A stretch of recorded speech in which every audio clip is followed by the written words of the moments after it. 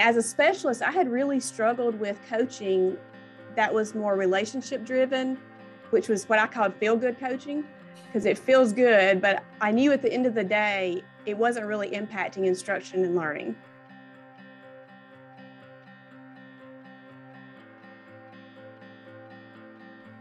Hi, I'm Diane Sweeney, and I'm the author of The Essential Guide for Student-Centered Coaching and our new book, Student-Centered Coaching from a Distance. And I'm Brandon Lewis, and I'm an innovation and learning coach in Liberty, Missouri. And this is Student-Centered Coaching, the podcast, where we sit down with coaches and teachers to explore how they are supporting student learning. Our hope is that through sharing these stories, we can all grow together.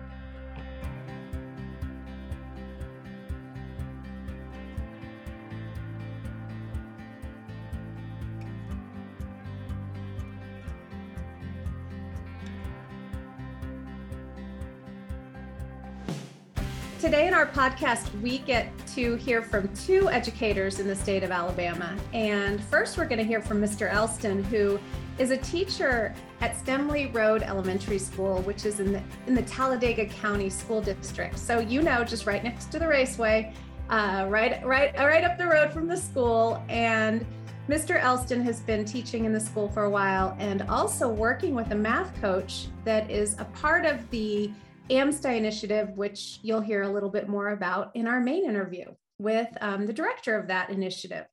So this conversation, we get to hear just from the perspective of a teacher who's working with a coach, specifically math coach, who happens to be a very close colleague. When you say, very close colleague, but which is really fun to hear a little bit about. But Ryan, could you just start us off a little bit and just tell us about your history as an educator?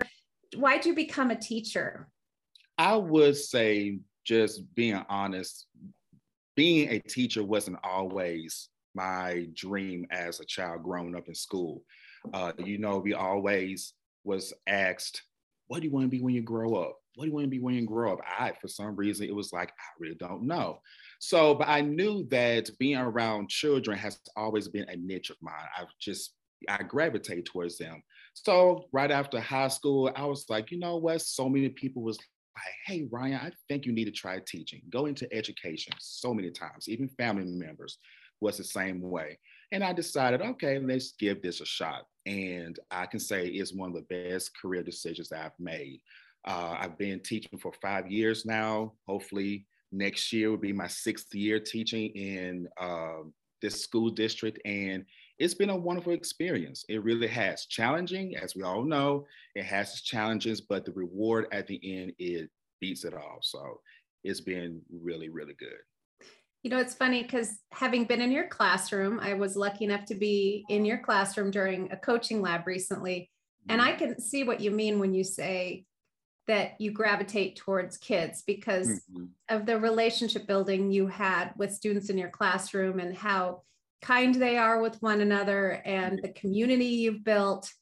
Yes, it shows that you're there for the kids, right? That was why you became a teacher, which makes complete sense. Oh, yes, man. It's definitely my go-to. It's my passion. It's try to, create a environment where the kids feel welcome, they feel at home, they feel not fearful to say the wrong answer or get up on the board and try to solve whatever. I wanted to create an environment where they just feel like themselves. So it's been wonderful. It really has. Yes, ma'am. So you've been working with Morgan, your math coach, for a little while. Tell us a little bit about the history of that. How did that all get started and what's it been like? Oh, wow.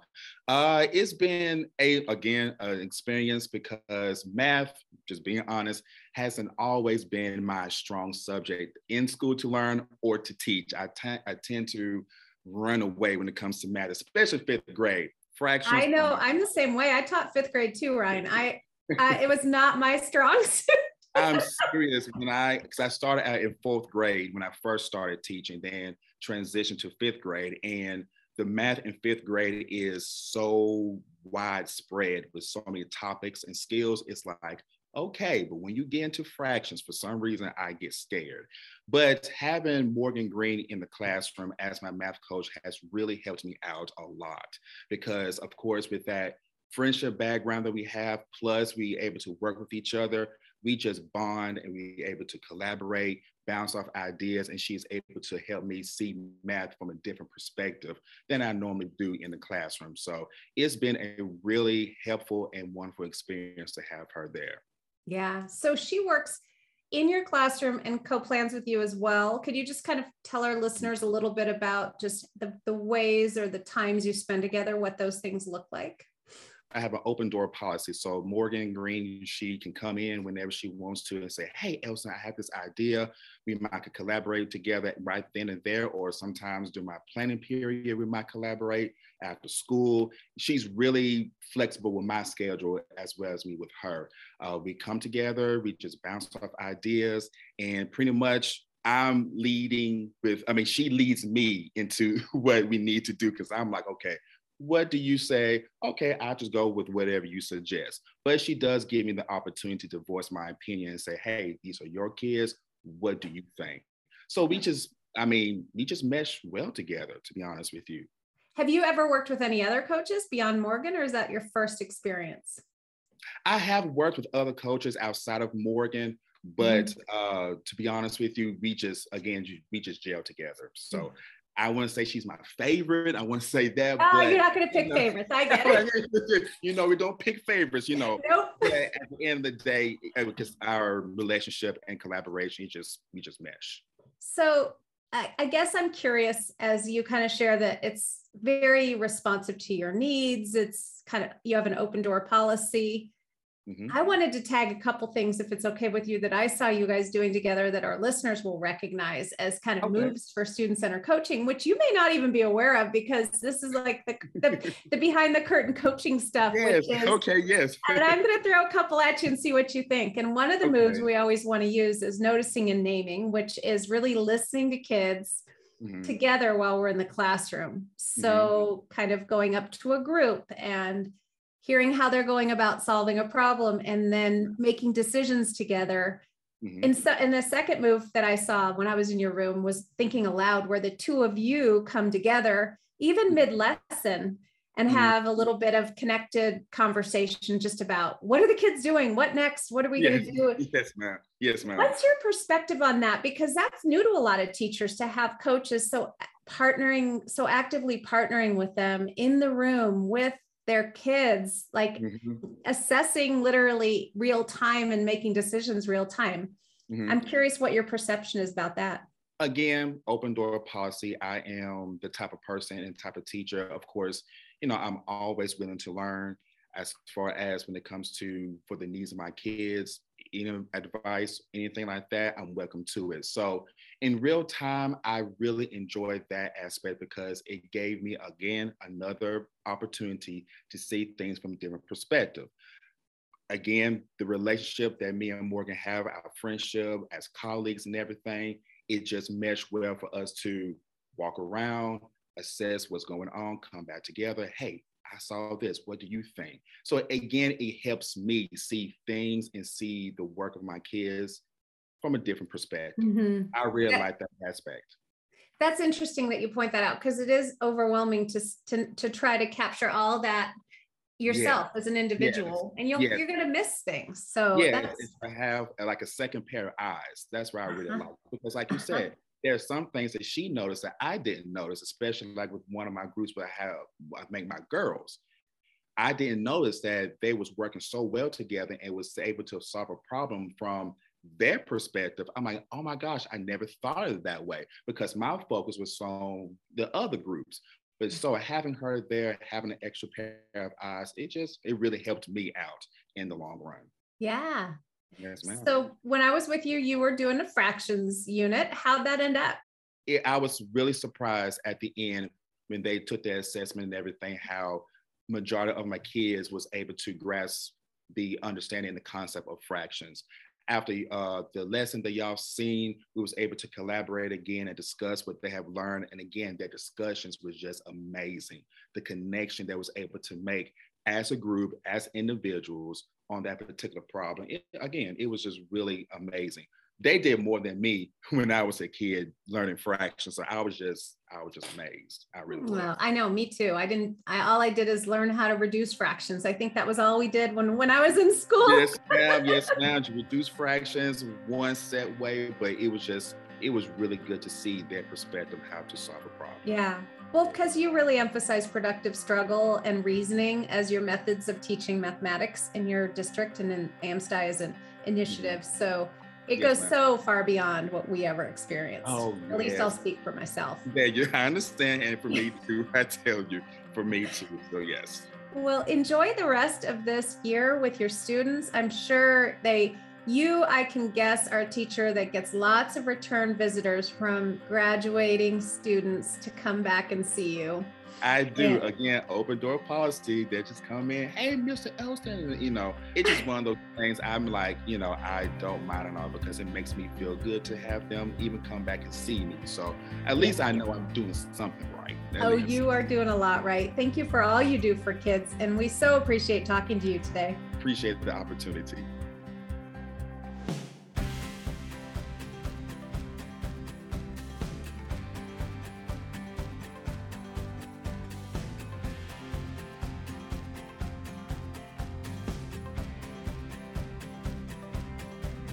In today's podcast, we're going to be focusing on supporting teams of coaches. And we chose this topic because we're noticing as we work out in districts and states and organizations that a well-supported team of coaches, and by that I mean supported locally by the district and organization that's guiding them, is making an enormous difference in building the coaching capacity among, first, second, even third year coaches.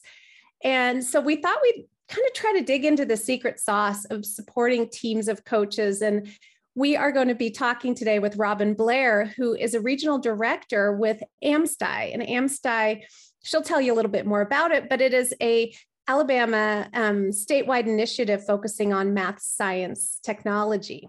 And so they're doing a lot of amazing work throughout the state of Alabama. And Robin's Region 7 is one of 11 regions doing this work. And so we've been partnering for some time now, really thinking together about how do we create a path of scope and sequence, a path of learning, a way to think about supporting coaches to develop quickly and to build their confidence and their skills. So welcome, Robin. We are so excited to pick your brain today. Well, thank you. I'm excited to be here. Tell us a little bit more about AMSTI, because I just gave a bit of an overview, but it's such a unique project. All right. Well, so AMSTI, which stands for the Alabama Math, Science, and Technology Initiative, we are a STEM initiative funded by the Alabama State Department of Education. And as you said, there are 11 sites or regions located across the state. And each of these sites serves public school districts in that region, in the area of math, science, and educational technology. And my region is in the central part of the state, where we serve 14 school districts along with 2 public charter schools, which is approximately 145 school campuses. We have a team of elementary and secondary math and science specialists who in the past, their role has been more like a coach who is attempting to serve multiple schools. And we would have success in pockets, but we just simply did not have the manpower to provide what we know truly impacts student learning, and that is job-embedded support through coaching cycles. So during the past 2 years, we have worked to develop a model in which our math specialists are supporting school-based math coaches in many of our districts, and we are seeing great things happening, even as we are dealing with the missed learning opportunities that our students have faced over the past 2 years. So now our math specialists are operating more as a team of coaches instead of attempting to coach individual teachers at so many different schools. It's so cool to see because it's as if the school-based math coaches have a guide on the side who's their specialist. And that's not unusual necessarily, but what stands out when I've been there in the schools with these folks is how deep their relationships are and how much they're really literally coaching your coaches. So it's so cool to see. Robin, what's the connection between AMSTI and student-centered coaching? Well, AMSTI began officially partnering with student-centered coaching in the spring of, I believe it was 2019. We had Diane come to our directors meeting in Gulf Shores to provide some professional learning for the directors and state level type leadership. Then in August of that same year, we were able to bring in some of Diane's team to work with our specialists at their state meeting. And then the specialists left that meeting charged with the task of trying out a student-centered coaching cycle with a teacher and using the results-based coaching tool. Now, at this time, it had not been that long since I had been a high school math specialist for AMSTI myself. And as a specialist, I had really struggled with coaching that was more relationship driven, which was what I called feel-good coaching, because it feels good, but I knew at the end of the day, it wasn't really impacting instruction and learning. And then, of course, a lot of the models are more teacher-centered coaching, and that just felt very evaluative. It didn't feel good. And it generally was not well received by the teachers. So when I learned about student-centered coaching, I felt like we had found what I had been looking for as a specialist that could really make our work more impactful and put the focus where it should be on student learning. So when AMSTI had the opportunity through some federal funding in the fall of 2020 to pilot placing and supporting building-based math coaches in a small number of schools across the state, we formed a committee to begin determining what kind of professional learning a new coach should receive. And student-centered coaching became the foundation of that training. And then in the fall of 21, this current school year, we were able to expand that pilot, and we invited districts to use some of their funds to partner with us by hiring school-based math coaches that we could support through not only providing the ongoing professional learning of student-centered coaching, but also using our specialists as mentors or those coaches of coaches. How many school-based math coaches would one specialist support? It depends on if it's a first-year coach that they're supporting or a second-year coach. A first-year coach is going to receive more time with a mentoring specialist. So generally, we try not to give them more than 4 to 5 if they're going to have some year one coaches. I love how you're thinking, differentiating based on year 1 and year 2 and what the needs are. That's so cool. That's one example of intentionality of how you're supporting these folks. I know that in our district, that was something this last summer that we started to make a shift towards, because we realized we had more first year coaches, again, like we do every so often. And some of our more experienced coaches are just tacking on more and more years. And so the thought of our boss supporting everyone the same that's just not going to work. It's not sustainable that way. No, it's not. It's not at all. And you think about that even with instruction in the classroom, right? Like, are you going to teach just one way to every kid you have, even though they're all completely different learners and at different levels? It's not going to work. So I love that you guys have that tiered approach. That's really great. Yeah, our goal is that eventually we'll have these coaches that have been with us for a while, and they'll become mentoring coaches too. Even if they're not an AMSTI specialist, they can still mentor the new coaches so that we can just keep growing it. So out of curiosity, when you're referring to mentor coaches, and this is since I'm not very familiar with AMSTI, so I know people outside of the state of Alabama are not as well. So they also are coaches or what you call specialists in other buildings, but they also just serve a mentor role for first and second year coaches? At this time, their primary role is just to be a mentoring coach or a mentoring specialist, as we call them. In the past, they served as a building coach themselves in multiple buildings, but in their new role, they are primarily focused on working with coaches and mentoring them. Okay. That makes sense. Yeah. Thank you. So coaching coaches is their primary role. Yes. Not that they don't coach teachers at times, but their primary focus of their work is coaching the coaches. Truly capacity building approach. Yes. Because what you said earlier stands out, that you could all be running around as specialists trying to coach in many schools, but that just didn't work, right? Because you're spread too thin. So just to summarize, you partnered with the state. They hired school-based math coaches, and now the specialist role has shifted to be the coach of those folks. Lots of layers, but I think that makes it a little bit more clear. I think our work has become much more purposeful and much more impactful through this model. When we only had 10 specialists trying to serve 145 campuses, you can't be effective that way. Yes. 10 across 145. Take that in. I mean, that's not going to be coaching. That just isn't. So I know a little bit about your academy and the coaching community. Can you tell us a little bit about each of those and what that looks like? Imagine you're speaking to a new hire or somebody who you're saying, you'll be a math coach. This is what we're going to provide you as support. What we've done is we've started creating a 3-year model of support for coaches. And in that model, we include a coaching academy each year, followed up by monthly coaching communities throughout the school year. The academy is built on 3 pillars: coaching, leadership, and content and pedagogy. During the monthly coaching communities, we bring all of the coaches together for additional professional learning. But more importantly, it gives them a time for the coaches to share their successes and their struggles and receive support from each other. And the coaching academy and community are absolutely important.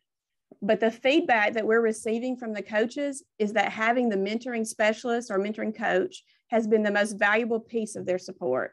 You know, we've all seen the research on the effectiveness of job embedded support through coaching for teachers. So we're just taking that same model and using it for coaching coaches. So for a first-year coach who's from a district who has signed a partnership agreement with us for support, our goal is to have a mentoring specialist with that coach in the school at least 2 days a week. And then we cut that back to 1 day a week for our year 2 coaches. And in year 3, the mentoring coach will be on call and able to provide some support virtually. So if additional funding comes through or more districts partner with us, then we'll be able to continue to grow the number of coaches that we can support. And then we also built into that coaching academy is support for school and district administrators on leading student-centered coaching in their buildings. That piece is so important. Their feedback to you has been that the most valuable part of all 3. So you have professional learning through the academy, you have kind of like a coach PLC through the community, and then you have coaching through the specialists being on site with these new math coaches. And they're saying that on-site work is the most powerful. That is what we hear constantly, which is what we believe about the support we provide teachers. Sitting in a professional learning opportunity doesn't have the impact that job embedded side-by-side coaching does. And so we're seeing the same thing by providing that to our coaches also. What does that look like when a mentor is sitting side by side with a coach on those 2 days a week? So they may be working on some of the things that they learned in the last coaching community, such as a move that they want to practice. And they may also be, the coach of coaches may be doing some micro modeling. And in fact, the first coaching cycle of the school year, we always have the mentoring coach lead that coaching cycle with the teacher so that the building-based math coach can observe a full coaching cycle before she leads one. That's a really fascinating model. I've never heard anything like this before, and I just think that is really cool. It's been exciting to work with.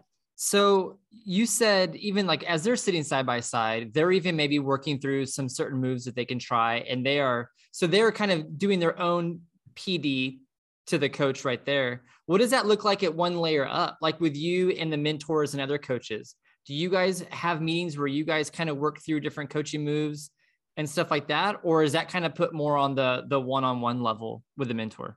We supported our specialist the past 2 years in growing their knowledge of student-centered coaching. So they were practicing all of these things, all the coaching moves, the student-centered coaching with using the results-based coaching tool for 2 years before they began mentoring another coach on how to use it. We also do have a PLC across the state for AMSTI specialists that are mentoring specialists, and they can meet monthly to prepare for the upcoming coaching communities and any support that they're providing to coaches in the buildings. It just sounds like layers upon layers of support, which you can never go wrong with. I've never heard someone say that they have too much support. So I like this a lot.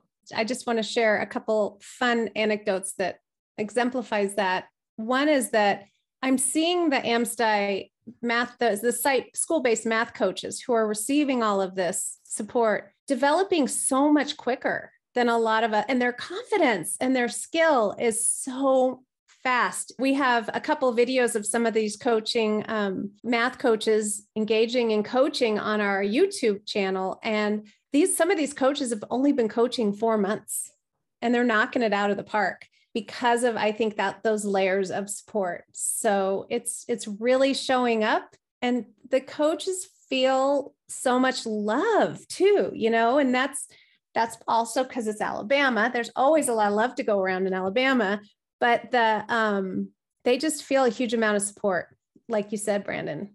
It's really cool to see. So clearly from the state level down, coaching is supported. I mean, that's pretty evident by this program, right? With AMSTI.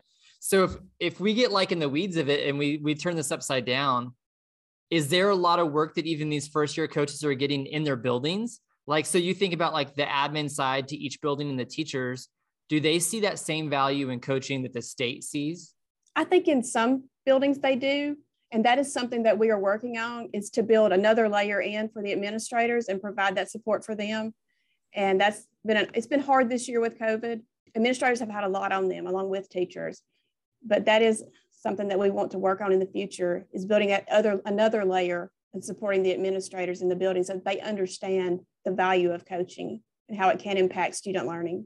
Because you are speaking to that X factor of the principal coach partnership, Brandon. So you can support and build skill among teams of coaches all day long. And if that piece isn't in place, then they're going to be highly skilled, but sitting in a school that doesn't have a culture for coaching, for example. Right. Maybe teachers who are resistant. It's cool that you guys are also taking a look at the principal piece of all of this. What's that work going to look like once, things get back to normal? We will be inviting the school administrators to attend a day or two of the coaching academy each year with the coach. And then they will also have their ongoing PLC where they are involved in some of the same work that the coaches are, but just on the administrator side. That's going to be really valuable for them. Yes. I like that a lot. So great. We've been doing coaching labs with these folks too. That's another way we've been providing support. Can you just share a little bit? I can talk all day long about coaching labs, but Robin, I'm curious what your take is on the process and how it's been developing another way to create conversations and just really reflection on coaching.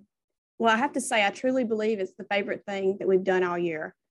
And it was kind of like this culminating activity for our year one coaches to have all this learning and be in their schools, working with their mentoring coach, but then have the opportunity to be together and observe their peers in a coaching lab. So recently we were able to bring Diane to Alabama to facilitate coaching labs in 2 of our schools. The participants were our mentoring specialists and the building-based math coaches that they are supporting. And so the first host was a year one math coach who was willing to just step out there and go for it. And we were able to observe some of the time in her classroom with students, and then the debrief with the teacher, the building-based math coach, and the mentoring specialist as they sorted student evidence and planned next instructional steps. And then the second host, we got to see one of our year 2 math coaches, and we observed the same parts of the coaching cycle, but in the debrief with the year 2 coach, it was just her and the teacher. So the mentoring specialist was not even in the picture. And so she was in the background and ready to provide support as needed. And I love that we were able to see in action how we slowly pull back our support that is provided by the mentoring specialist, and how easily even just a year 2 coach was able to lead that as beautiful as one of our mentoring specialists could. She was saying, I didn't know this at year 1, and I wouldn't have done it this way in year 1. And now in year 2, I feel more comfortable taking this approach. And so she was reflecting a lot on her first and second year as a school-based math coach. Coaching labs they're by far my favorite piece of learning since I had become a coach 6 years ago. To me, there's nothing better, right? Because it's all real time, doing the work and seeing others that you work with do the same work. Thinking about a first year coach hosting a lab, that takes so much vulnerability on their part. I think just the empathy that we naturally have in us as educators, I always, as a coach, think about the teacher and how vulnerable they have to be to allow that for all the other coaches. But for a first year coach, that is amazing. And I just think that there's going to be so much growth that comes from that. If our listeners are curious about coaching labs, we also have a video on our YouTube channel around that's just a description of the process. So that might be helpful if you're curious of what even is a coaching lab. Jump over there and check it out. Even though you guys are a statewide initiative, you guys are offering multiple layers of support for coaches. What do you think district leaders could take from the approach you guys have used for them to offer support within their own district for their coaches? Right now, we are supporting about 25 building-based coaches, which is like running a district size. And I think one thing we have learned the most is that you can't just give them the professional learning. You have to layer in the PLC structure with the coaching communities. You have to give them a structure for them to support each other and to be supported by that mentoring coach. I think that's where the true learning has come in. Another thing that we have found, and probably my number one tip would be go slow to go fast later. We made the mistake in the beginning of trying to give our coaches all the information that we could cram into the coaching academy and the coaching communities because it all felt so important. We kept saying, well, they have to know this and they have to know this. And it was overwhelming to the new coaches. We weren't providing them with enough time to experience the coaching. And I think that's what adding the community does, and also adding the mentoring specialist. In our team, we always talk about having to drink through a fire hose. And I think that's exactly what, and when you have to drink through a fire hose, you don't always get a lot in your mouth. And it also doesn't feel very good. What you just said stands out. The experience had to go along with learning about the practices. So it had to be stretched out over time. So you chunk the learning. Let's study this move in this community coaching community meeting. Now and practice it and talk about it and do it with our mentoring coach. And then let's go and do the next move and talk about it and practice it and learn it and do it with. So it's super gradually implemented, move by move by move. Correct? Is that what you would say, Robin? Yes. So at each coaching community, we usually introduce one of the coaching moves at that community during the year one process. And so as the coaches receive that professional learning on a move, then they are asked to practice that particular move before they come back to the next coaching community. Now, of course, the goal is that eventually they'll use the moves naturally and fluidly in their coaching. But when they're learning about a specific coaching move, such as thinking aloud, it's important to practice it and be intentional so that they just don't know about thinking aloud, but they know how it feels and when to use it. So that's what those coaching communities and mentoring specialists provide, is another level to actually know how to feel those things. And they know those moves better than I do. I swear. They are pretty impressive. Do you have any other advice for folks who are like in that supporting coaching role? I love the go slow to go fast. Any other little words of wisdom? Don't ever think that you can't provide enough support to your coaches. I know we were talking about how many layers we have, but I still at times feel like we're not giving them everything that they need or everything that we could. So I think the going slow to go fast is number one, but then just keep providing all the support you can. I feel like support is a constant theme throughout this conversation, which, like has been said, you can never have too much of it. So the fact that they are receiving all the support from you, from AMSTI, as an initiative, it's going to be nothing but grow them as coaches, which ultimately affects student learning, which is what we're all here for. So those layers of support are going to much needed places for sure. We believe so. Thanks so much, Robin, for joining us today. It's been so fun to just hear a little bit more about the work and get to share it with others. Thank you for having me. It was nice meeting you, Robin. Thanks for being here. Student-Centered Coaching, the podcast, is brought to you by Diane Sweeney Consulting. For more information, visit dianesweeney.com. Music is brought to you by Clemency. You can check them out at clemencyonline.com. There you can find more information on how to download their music. Don't forget to subscribe to our podcast where podcasts are found, and follow us on Twitter at SC Coaching Pod.